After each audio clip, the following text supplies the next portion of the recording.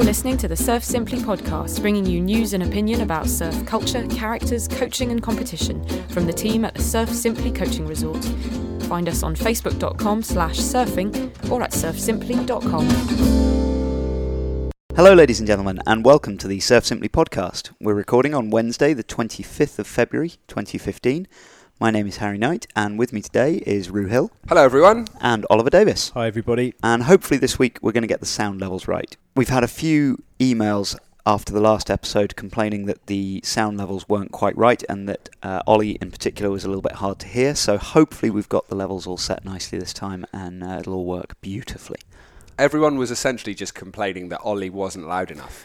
And I'm not sure if that's because Ollie wasn't loud enough or they felt that, you and me were just too loud. That is also possible.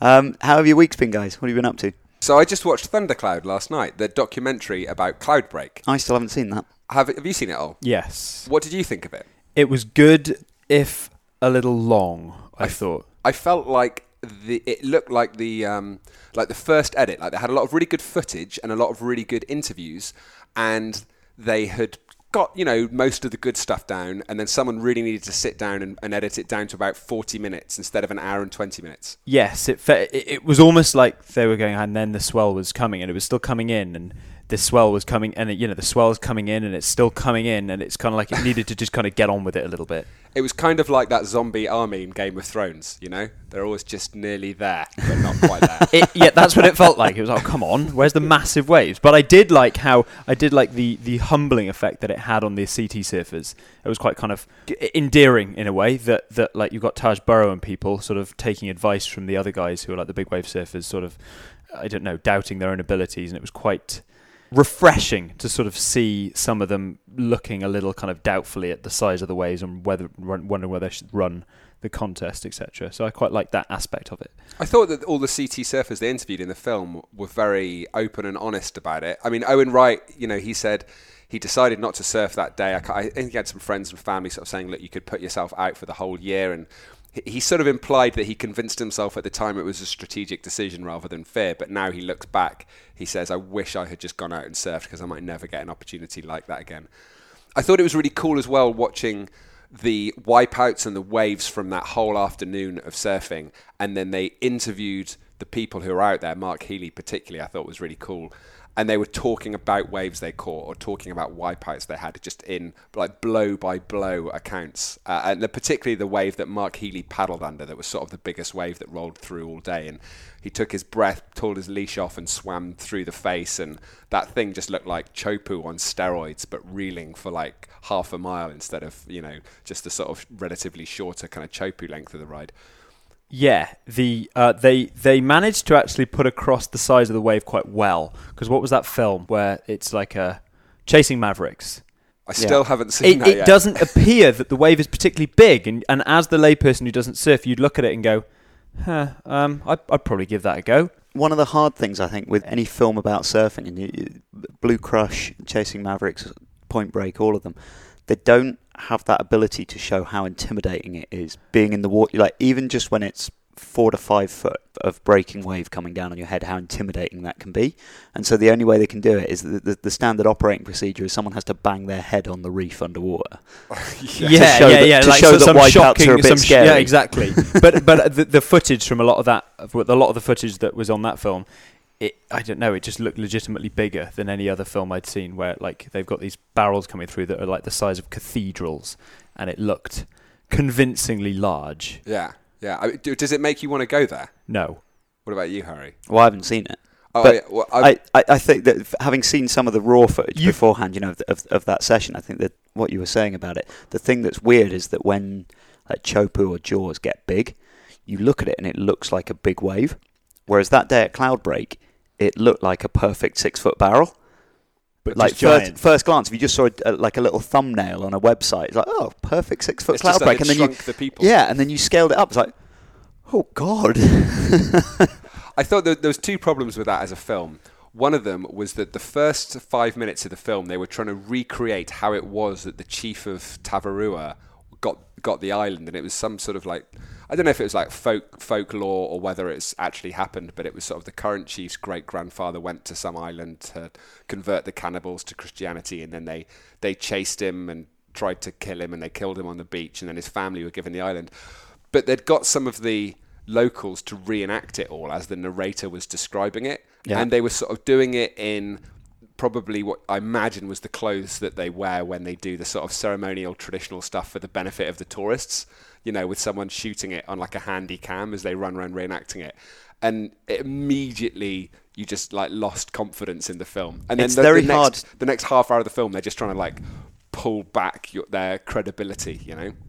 It's very hard to do a good reenactment of something. I feel like they shouldn't have tried. They just like it was a bold move, even giving it a go. It's always a bit cringy, your reenactment. Really cringy. Yeah, because it's going to be. You're definitely not going to have the money to get people who can actually act. Even you know when you have like Crime Stoppers or something, and they do a reenactment of the crime, and it's always someone that can barely act, shot on very low budget. Yeah, this was like tropical angles. Crime Stoppers. That's exactly what this was. Tropical medieval Crime Stoppers. The other thing that was a bit odd about just the pace of the movie was they sort of talked to some of the surfers about the morning of the big day in 2012, then like the afternoon of the big day, then sort of some of the wipeouts of the big day, and you felt like, now the movie's wrapping up. And literally me and Maureen, my girlfriend, were watching it, and we sort of started packing up the pizza boxes and putting them in the bin. And then suddenly they sort of went back to the morning of the big day, and we were like, "Hey, what's going on?" And we stopped it, and there's like another 25 minutes left of the film. So the whole pace of the film was a little bit odd, I felt.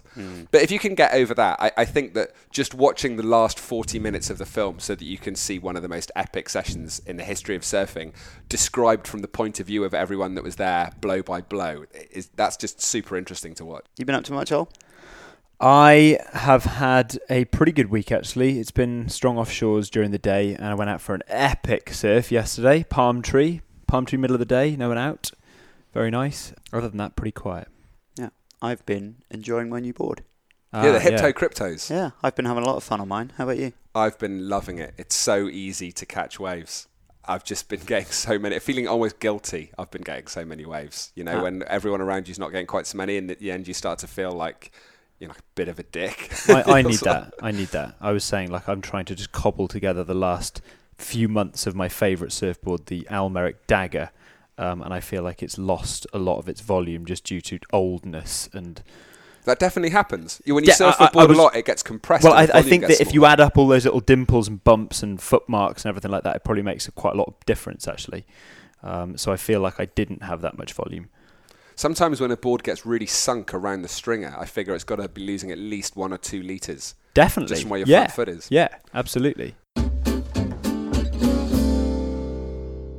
So we've had 2 big award ceremonies in the last week. The first last weekend was the SIMA Image Awards.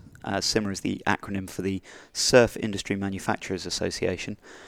They bring in under one roof most of the big names in the surf industry and present awards for various different categories. Have you guys had a look over the winners and losers? Yeah, I mean, a lot of it is essentially fashion and not very much to do with surfing. But I think that is the surf industry. Well, I guess so. Or, you know, you look at any event, we've got the Quicksilver Pro starting this weekend, and that's the Quicksilver Pro. I sounded like quite a bitter old man when I said that, didn't I? You did. Particularly for someone who is so staunchly a buyer of Channel Islands and Hurley. Yeah, but that's not so much to do with either the quality of Channel Island surfboards or Hurley shorts. It's more just my slight OCD and my desire to have everything the same brand, so it all kind of looks uniform. So, men's apparel brand, Vans? Yeah, but Vans just make shoes, don't they? No, they do a lot of clothing and stuff now. Okay. Yeah. Like my belted Vans. Vans. I don't see them around all that much, but maybe they're big in the States. I guess I'm not in the States all that much. Men's board short of the year, Volcom? Yeah, that's not my single brand and style. That's not your single brand and style. Yeah, tricky. I did think that the hard goods category got won by the FCS2 Essential Series Fin collection, which I'm quite pleased to see because I thought that was a very nice product launch that they did with that. Do you guys know what that is? What was the product launch that they did? The Series 2. Well, so when they released the FCS2 system for plugging boards in, which is the screwless system that clicks in, What they also did was they released 4 fin templates, one of which is very raked, one of which is fairly upright, one of which is a sort of straight replica of the 3, 5 and 7, FCS template. They released all of those then in small, medium and large, if that makes sense. So in total about 12 different fins. Mm-hmm. The theory being that with those fins you can pretty much tackle any setup that you need regardless of your size. And I just thought that was a very nice clean product launch, rather than them launching with, we've got the Kelly fins in medium and we've got the Almeric fins in large. And I thought that was it was a very nice clean look. I think that it's really nice that they did that, because fins are really complicated and most people are completely out of their depth when it comes to fins.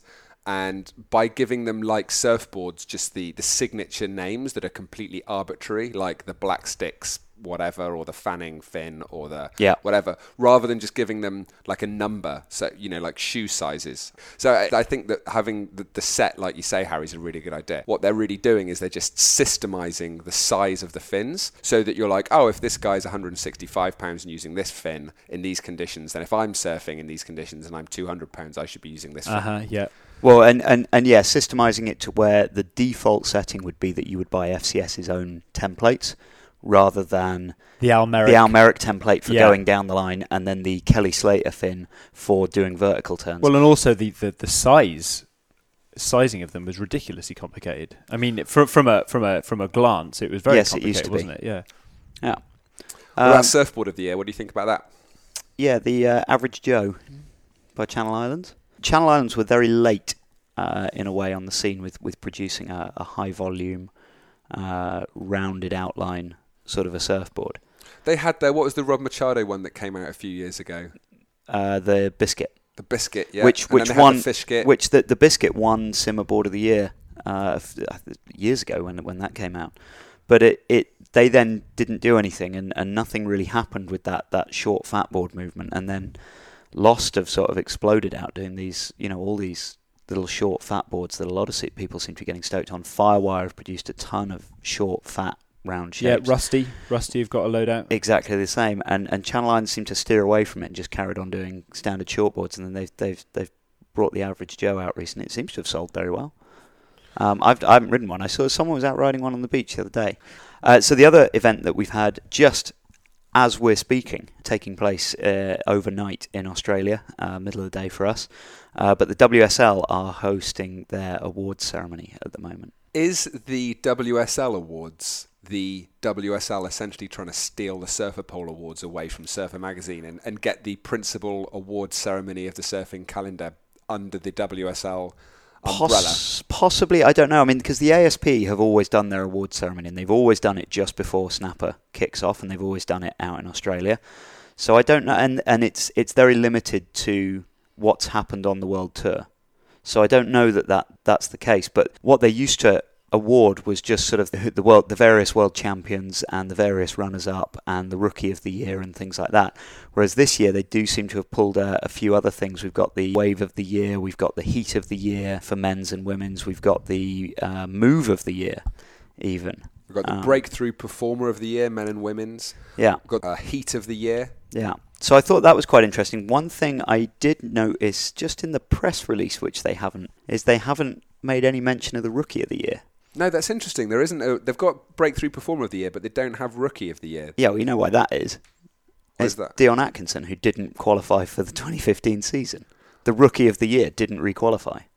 Is that that's the first time that's ever happened, isn't it? I think it probably is, yeah. So because there's normally one person, one of the rookies gets like 2 results and then does a couple of QS events so that they don't drop off the tour, and Dion Atkinson got that really good result at Tahiti, and then was obviously banking on getting at least one more good result that never happened. Dion Atkinson got Rookie of the Year, but it's not in the press release that the WSL have sent out. I can't imagine they would have abolished Rookie of the Year just because of that. No, but they're not going to publicise. They're not going to make a big song and dance about it, because I think it takes away from the award.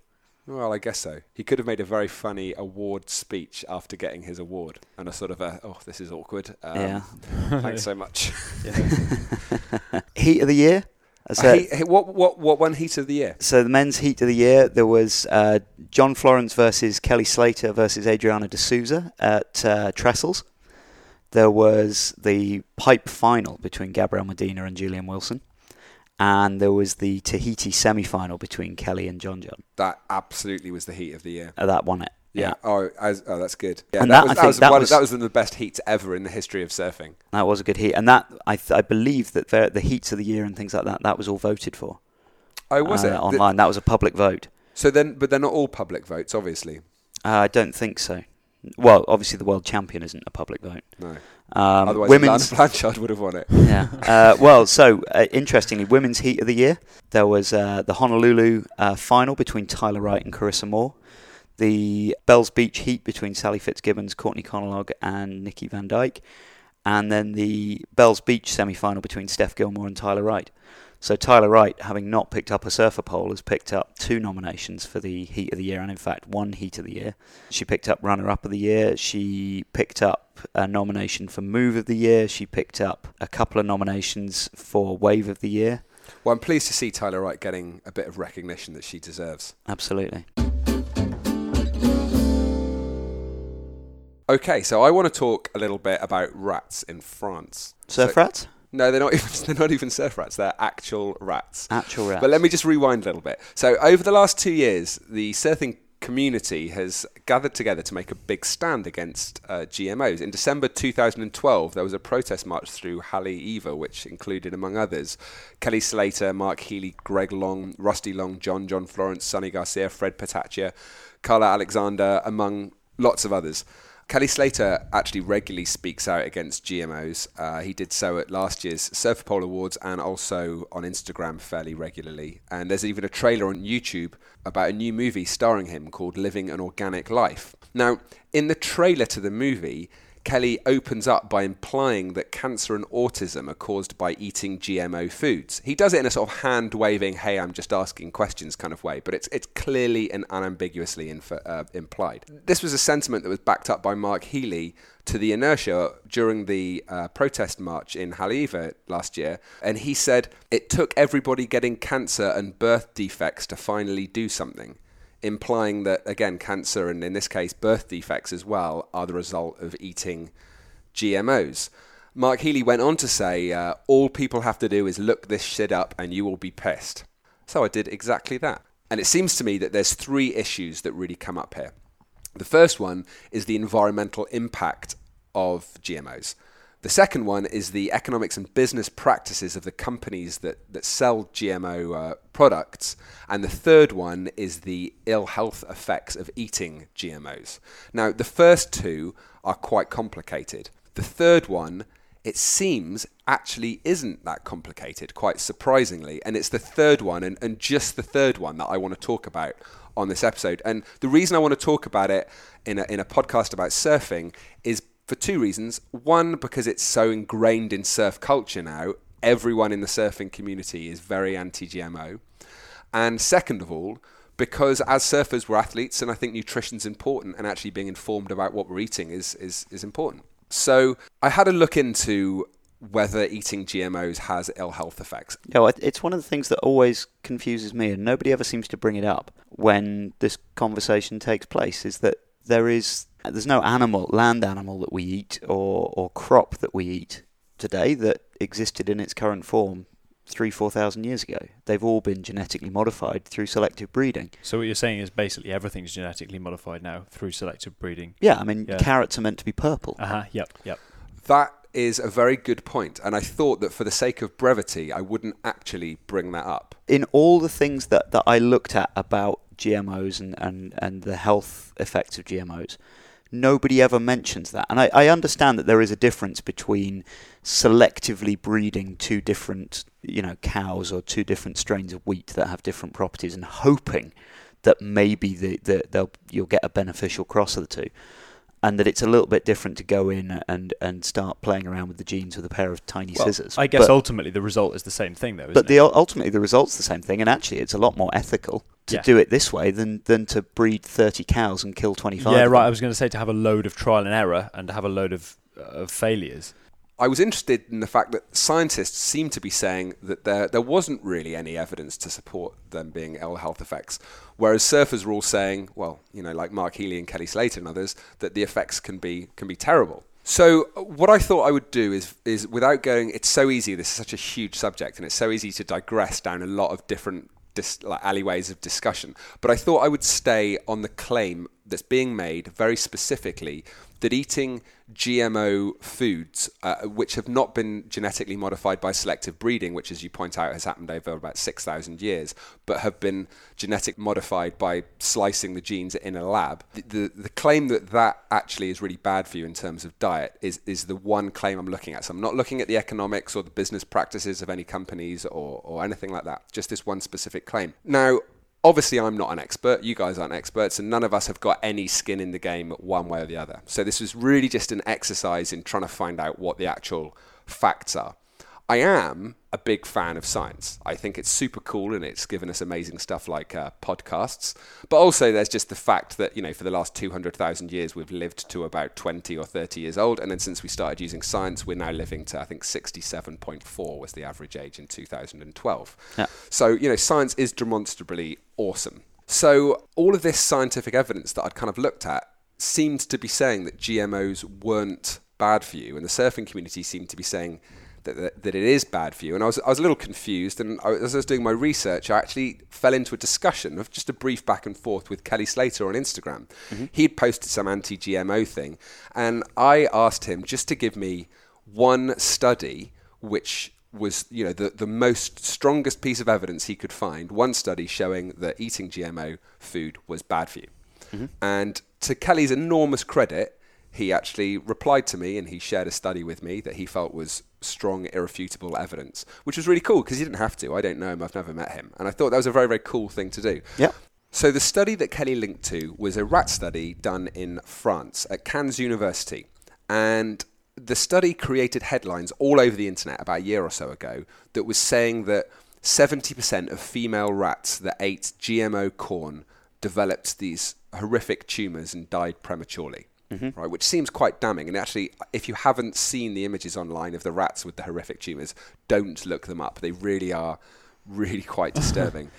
Now, that sounds really bad if you bear in mind that both Roundup, which was in the study, and also the particular type of genetically modified corn that was called NK603 have actually been licensed food production since 2004. So Roundup is a pesticide, yeah? Roundup is a herbicide. So they've both been in our food chain for over a decade. Now, NK603, this type of genetically modified corn, is designed to be resistant to Roundup. So the idea is you plant this type of GM corn, you can spray Roundup on your field, it'll kill all the bad stuff, but it won't kill your corn. So that's why the two things work together. Neat solution. Exactly. Now, one thing that was just immediately a little bit suspicious about this study was the fact that, as I mentioned, these two products have been in our food supply for 10 years, and we haven't seen 70% of women suddenly developing these horrific tumours and dying early. It just hasn't happened. So, that's a little bit of a red flag. The second thing is that the research was published by a French guy called, and I'm sorry about my French pronunciation again in this episode, Gilles-Éric Seralini at the University of Cannes. Now, he has a history of idealistic opposition to GM foods. So idealistic opposition means that, in principle, he's opposed to GM rather than just let's see what the evidence says. So that's just two red flags. Regardless of whether you get these red flags popping up, I always think it's worth avoiding the headlines, actually getting past them and going and looking at the actual scientific paper. And that's something that I feel is really lacking when a lot of high-profile surfers are coming to the media with a lot of these headlines. They're not actually looking at the study. Now, this study was published under the rather catchy title, Long-Term Toxicity of a Roundup Herbicide and Roundup-Tolerant Genetically Modified Maize. And it was published in the Journal of Food and Chemical Toxicology, which is actually a very respected scientific journal.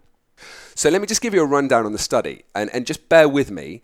And I'm going to demonstrate why it's really, really important not just to listen to headlines and actually to look at the information yourself firsthand. So what I found out was that this study was done on 200 rats, 100 male and 100 female, and they were split into 10 groups of 20 rats each. You with me so far? 10 male rats, 10 female rats in each group. 3 of these groups were fed different concentrations of the genetically modified corn, Another 3 groups were fed the same concentration of the genetically modified corn, but after it had been sprayed with the Roundup weed killer. And then a final group was given normal corn, but with their water laced with Roundup weed killer. And then the final group of 20 had no Roundup and no weed killer. Okay? So this is where the whole thing starts to look a bit strange, because you've got, of the 200 rats, you've got 180 of them getting corn with Roundup or both, and then only 20 of them living a normal ratty life. That is a very low control group. That is a very low control group. Normally what you would expect is like 50-50. Now, you could argue that these groups are just 20 rats being compared to 20 other rats. That would give you the 50-50 split you would usually hope for in a science experiment. But then, of course, you've got groups of 20. And usually in a science experiment, in a clinical trial, for example, you'd hope for at least 50 subjects in each group for it to be statistically significant. So I won't go into the precise numbers of the whole study, but basically the researchers then split each group of 20 into the female and the male, so they then had groups of 10, which was even lower. And then when you see headlines like 50% of rats fed GMO corn die or get cancer, what was actually happening was 50% of a group of 10 were dying or getting cancer, and then 30% of the control group were also dying and getting cancer. So what we're really talking about here is 2 rats dying. And that was one of the biggest differences between the control group and the non-control group. Now, you could be forgiven for thinking, well, it's still more, but actually that was at 11% of their corn was GMO corn that they're eating. Now, when you raise the concentration of GMO corn to 22%, you were seeing fewer rats dying. And now, nevertheless, why are so many rats dying of cancer? That is another extremely good question. So these were not just average rats.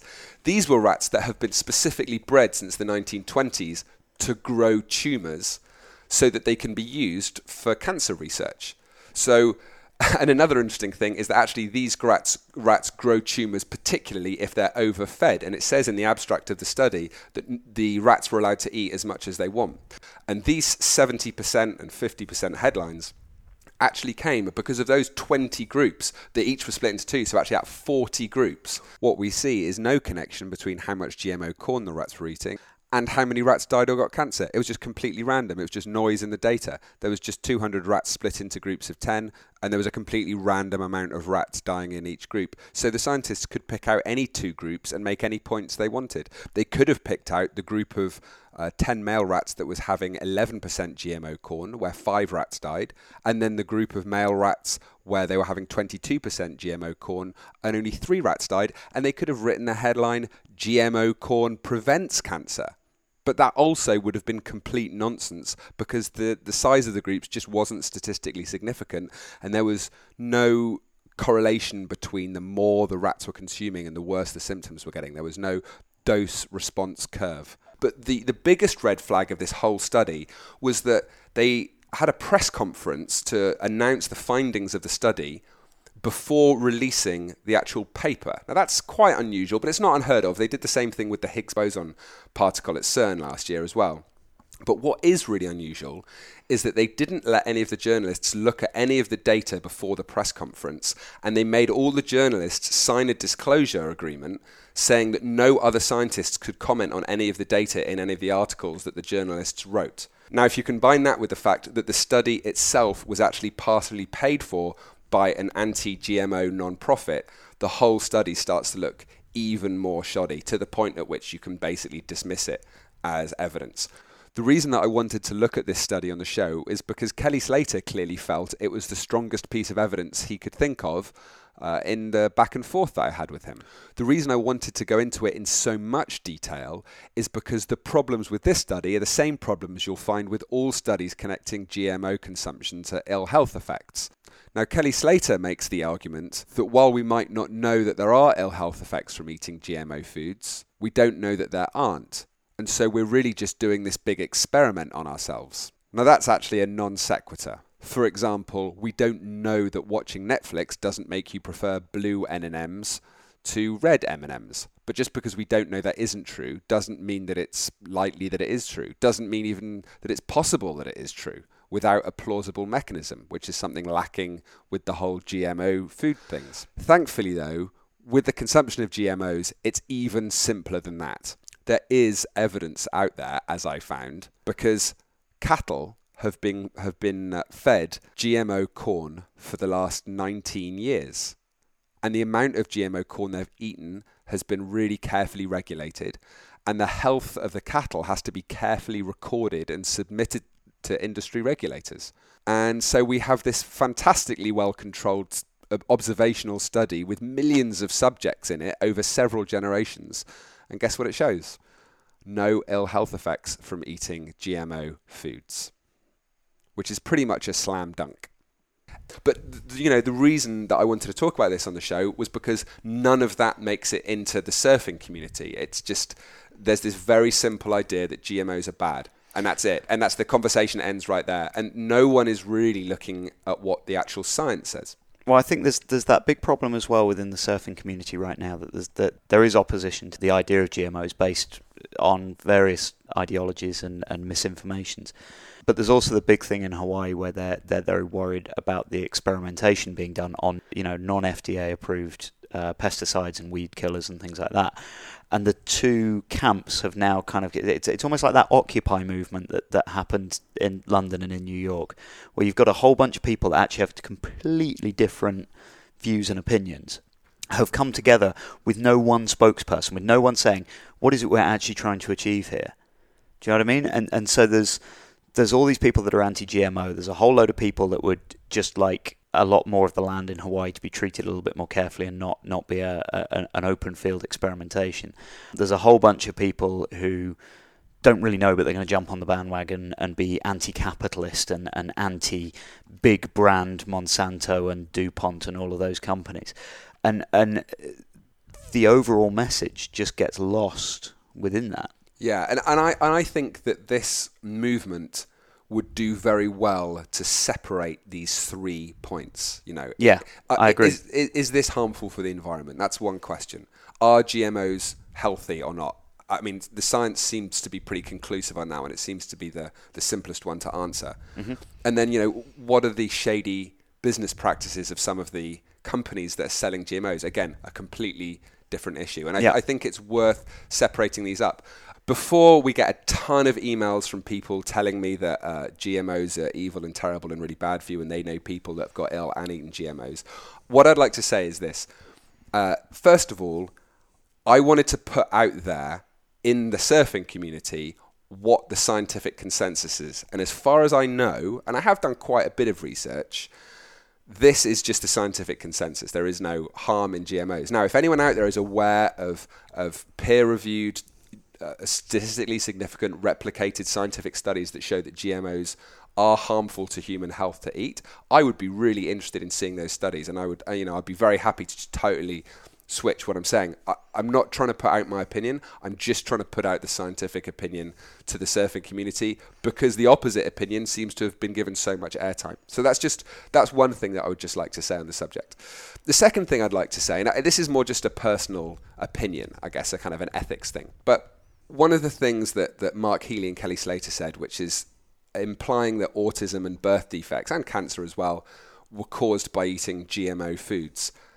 Raising a child with autism or with a birth defect is really tough. It's really hard. And then having someone imply that it might be your fault that they're like that because of what you chose to feed your kid or because of what you chose to eat while you were pregnant is a really awful burden of guilt to put on a parent. Especially when it's not based on any good evidence. So I just thought that was worth putting out there. I guess the take home from all of this is, if you want to know about surfing, speak to surfers. If you want to know about science, I'd rather listen to Neil deGrasse Tyson. You're listening to the Surf Simply podcast. So the 2015 contest season is well upon us now. And this weekend sees the start of the World Championship Tour again in Snapper Rocks in Australia. You guys pretty excited about it? Very excited. I can't wait to be sitting on the sofa with a good excuse not to do any work and the dulcet tones of Joe Trappell lulling me into a soft sleep. Who's your pick for this year? What, for the whole thing or just for the contest? Both. Well, I just want to see John do well. Yeah. I want to see John and Tyler Wright just dominate. Yeah, that'd be pretty cool. And how about for Snapper? Oh, that's tough. Fanning. Have you guys seen the footage recently? That little typhoon swell that came through. It almost seems like they have amazing swell before the contest waiting period, and then the last 2 years it's been diabolical. It's not looking good for this year. And the swell that they had last week, my God, it looked good. Yeah, Steph Gilmore posted some amazing photos of her getting really barreled. Oh, God, it looked amazing. So, yeah, anyway, the contest season's picking up, and next episode, I'm sure we'll have a little rundown of the Snapper Rocks event for you. We'll be tuning in to watch the event, and I'm sure that some of you guys will be as well. So I thought it'd be fun to just have a little dive in on the Fantasy Surfer Leagues.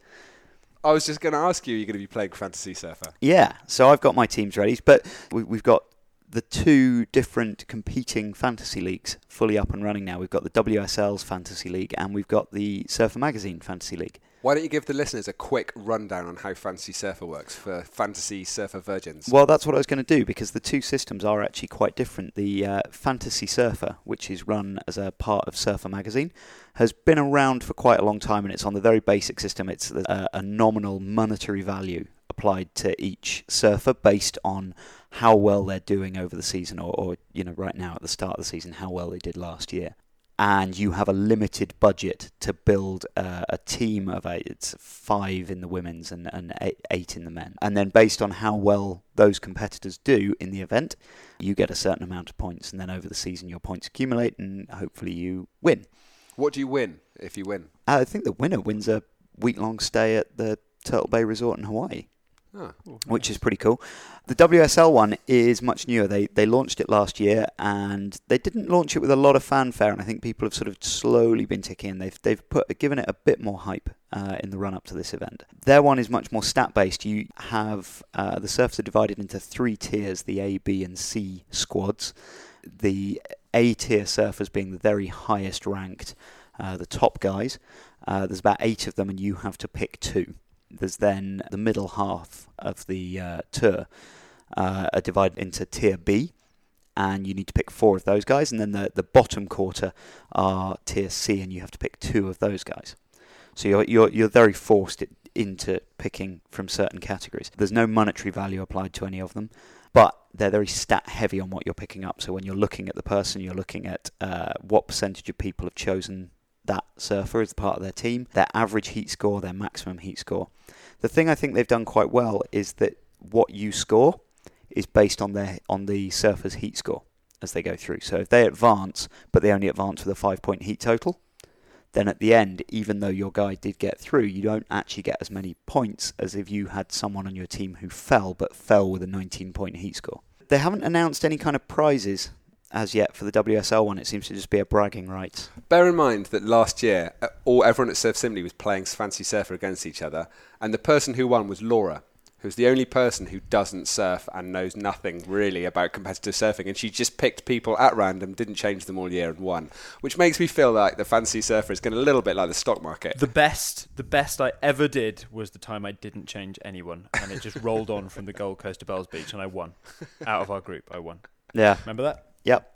It's so Ollie and I are both preaching a level of apathy. It feels a bit stock marketing. However, that said, our good friend Sam Wackerley got second place, and he is a man that studies the stats endlessly. Yeah, that's and what happens puts when an you're enormous amount of thought into his picks. So he got second place. So yeah. That's what happens when you're a surfer that lives out in Dubai. Yeah, you've got a lot of time on your hands. Yeah. So yeah, we're going to be playing on the Fantasy Surfer and on the WSL Fantasy League. I've set up a little clubhouse in both websites called Surf Simply Podcast. So if anyone does want to play along, then go along, build a team. The one thing you do need to do is you need to have your team finalised before the first heats hit the water, because once the people are in the water, you can't change your team. Are we going to have one team for the 3 of us, or are we going to have a team each? No. Well, we could have a podcast team that we debate about and put together, but I've got my own personal team that's in the Surf Simply Podcast I kind club. of feel like I want you to pick my team for me. Well, that's I feel like you've got the system, you've got your head wrapped around the complexity. No, of the I did system terribly better than I last have. year. Did you have John on your team? I mean, I had him for some events. You can get quite into it, can't you, with the previous wins and losses and the stats, the heat stats. Well, you've got to get quite keen on it, though, haven't you? You've got to get quite into it. Sam Wackerley's someone who might get into that. Personally, I can't get you've got to be quite thorough with the statistics for it to make a difference. And a lot of the time I'm thinking, oh, cool, all right, he's regular footed, he'll probably win Gold Coast. Well, I think that's fair enough. Yeah, most of my team are regular foots. Yeah, but that's about as deep as I go in terms of being a pundit. Yeah. One of the nice things that I have found with playing the Fantasy Surfer is it does give me a lot more interest in some of the lower ranked, the more blue-collar surfers on the tour, because normally when the event's on, all I'm really looking for is, when's Kelly's heat, when's John's heat? And I tune in for those and I don't particularly watch anything else. Whereas because both of these systems, whether it's the monetary system or the tier-based system, you're forced to pick guys from the bottom of the tier and from the middle of the tier, which means that suddenly you're a lot more interested in that heat. In Adam Melling. Yeah. Poor Adam Melling. We always pick on Adam Melling. I feel like we should choose one system of Fantasy Surfer and stick with it. We should either go Surfer Magazine or WSL. I feel like at the moment we're the people who've got a Betamax and a VHS video recorder. We've always done the Surfer Magazine one. Well, that's only because the other one didn't exist. Now, my personal feeling is that the WSL are going to throw a lot more behind their fantasy league than Surfer Magazine are. So I feel like you want to go on board with the WSL. I'm more inclined towards the WSL, and I prefer the amount of stats that they're putting forward and things like that. It's a very easy system to use. All right, let's do that then. Plus, let's have a podcast team on the WSL one, and then we'll have listeners play against us. And maybe if we get to the end of the year and one of the listeners has beat us, we'll come and have them as a guest on the podcast. You're going to fly us all the way to wherever they are to record an episode of a podcast. Or we'll have them on Skype. We'll do that. Okay, so if anybody would like to play along with us, go on to the Fantasy Surfer leagues and have a little look up through I think they're called groups on the WSL and they're called clubs on the Fantasy Surfer, and do a little search for Surf Simply Podcast and you will find us. The forecast for the coming weeks, we've got a lot of action happening again in the North Atlantic. I feel the North Atlantic has been very busy recently. But there's a big low pressure coming in through the North Atlantic. There's a lot of swell, but a lot of wind. The east coast of the UK looks like it might be quite good. The low pressure is going to pass over the top of Scotland, and off the back of it, there's actually going to be a bit of swell pumped down through the North Sea. So possibly the east side of England, maybe even down into Germany and Holland. There might be a little bit of swell, and our old friend Morocco and the Canary Islands will probably be clear of the worst of the wind. In the Indian Ocean, there's a typhoon spinning around just off Madagascar. It's not generating a ton of swell, but it is messing up a longer period ground swell that's headed for Indonesia and Oz. It's set to arrive early next week, but it looks like it should punch through the typhoon okay and arrive pretty clean. We've then got a whole run of smaller swells running through, heading for Australia and New Zealand, but nothing that looks amazing for the Quicksilver Pro. It's all a little bit too west. I don't know if it's going to fully wrap around and get in, but a lot of those swells are then going to develop. They're going to run through past Australia and New Zealand and then expand out into the Pacific, and it looks like we've got a little run of southern swells coming up towards Central and Southern America over the next couple of weeks, which should be pretty exciting. On the contest schedule, we've got the Quicksilver Pro on the Gold Coast for the men's and the Roxy Pro for the women's, kicking off this weekend on the 28th and running through until March 11th, so quite a nice big window for that event. So the next episode that we do is going to be sort of halfway through the waiting period of the Quickie Pro, or towards the end of the waiting period. So we should have some nice juicy Quickie Pro gossip for you next time round, listeners. Yeah, I think the Quicksilver Pro should probably have wrapped up by the time we next do an episode. We are also getting very close now to the end of the waiting period for the last couple of big wave tour events, and there is nothing particularly on the horizon that looks like it's going to set it off. So it looks like the Tour de Santos and the Jaws event might run through without actually happening. Oh, that's a shame. And no Eddie either. And no Eddie. No, we're getting very close to the end of the Eddie window. Okay, ladies and gents, that's all for this week. I hope you've enjoyed this episode. I hope the sound quality has been a little bit improved from the last episode, and I hope we'll see you again next time around. But for now, that's goodbye from me. And goodbye from me. And goodbye from me. Thanks, everyone. Bye. Take care. That was the Surf Simply podcast from the Surf Simply Coaching Resort in Costa Rica. For more about Surf Simply's video coaching courses for experienced surfers and technical coaching for entry-level surfers, go to surfsimply.com.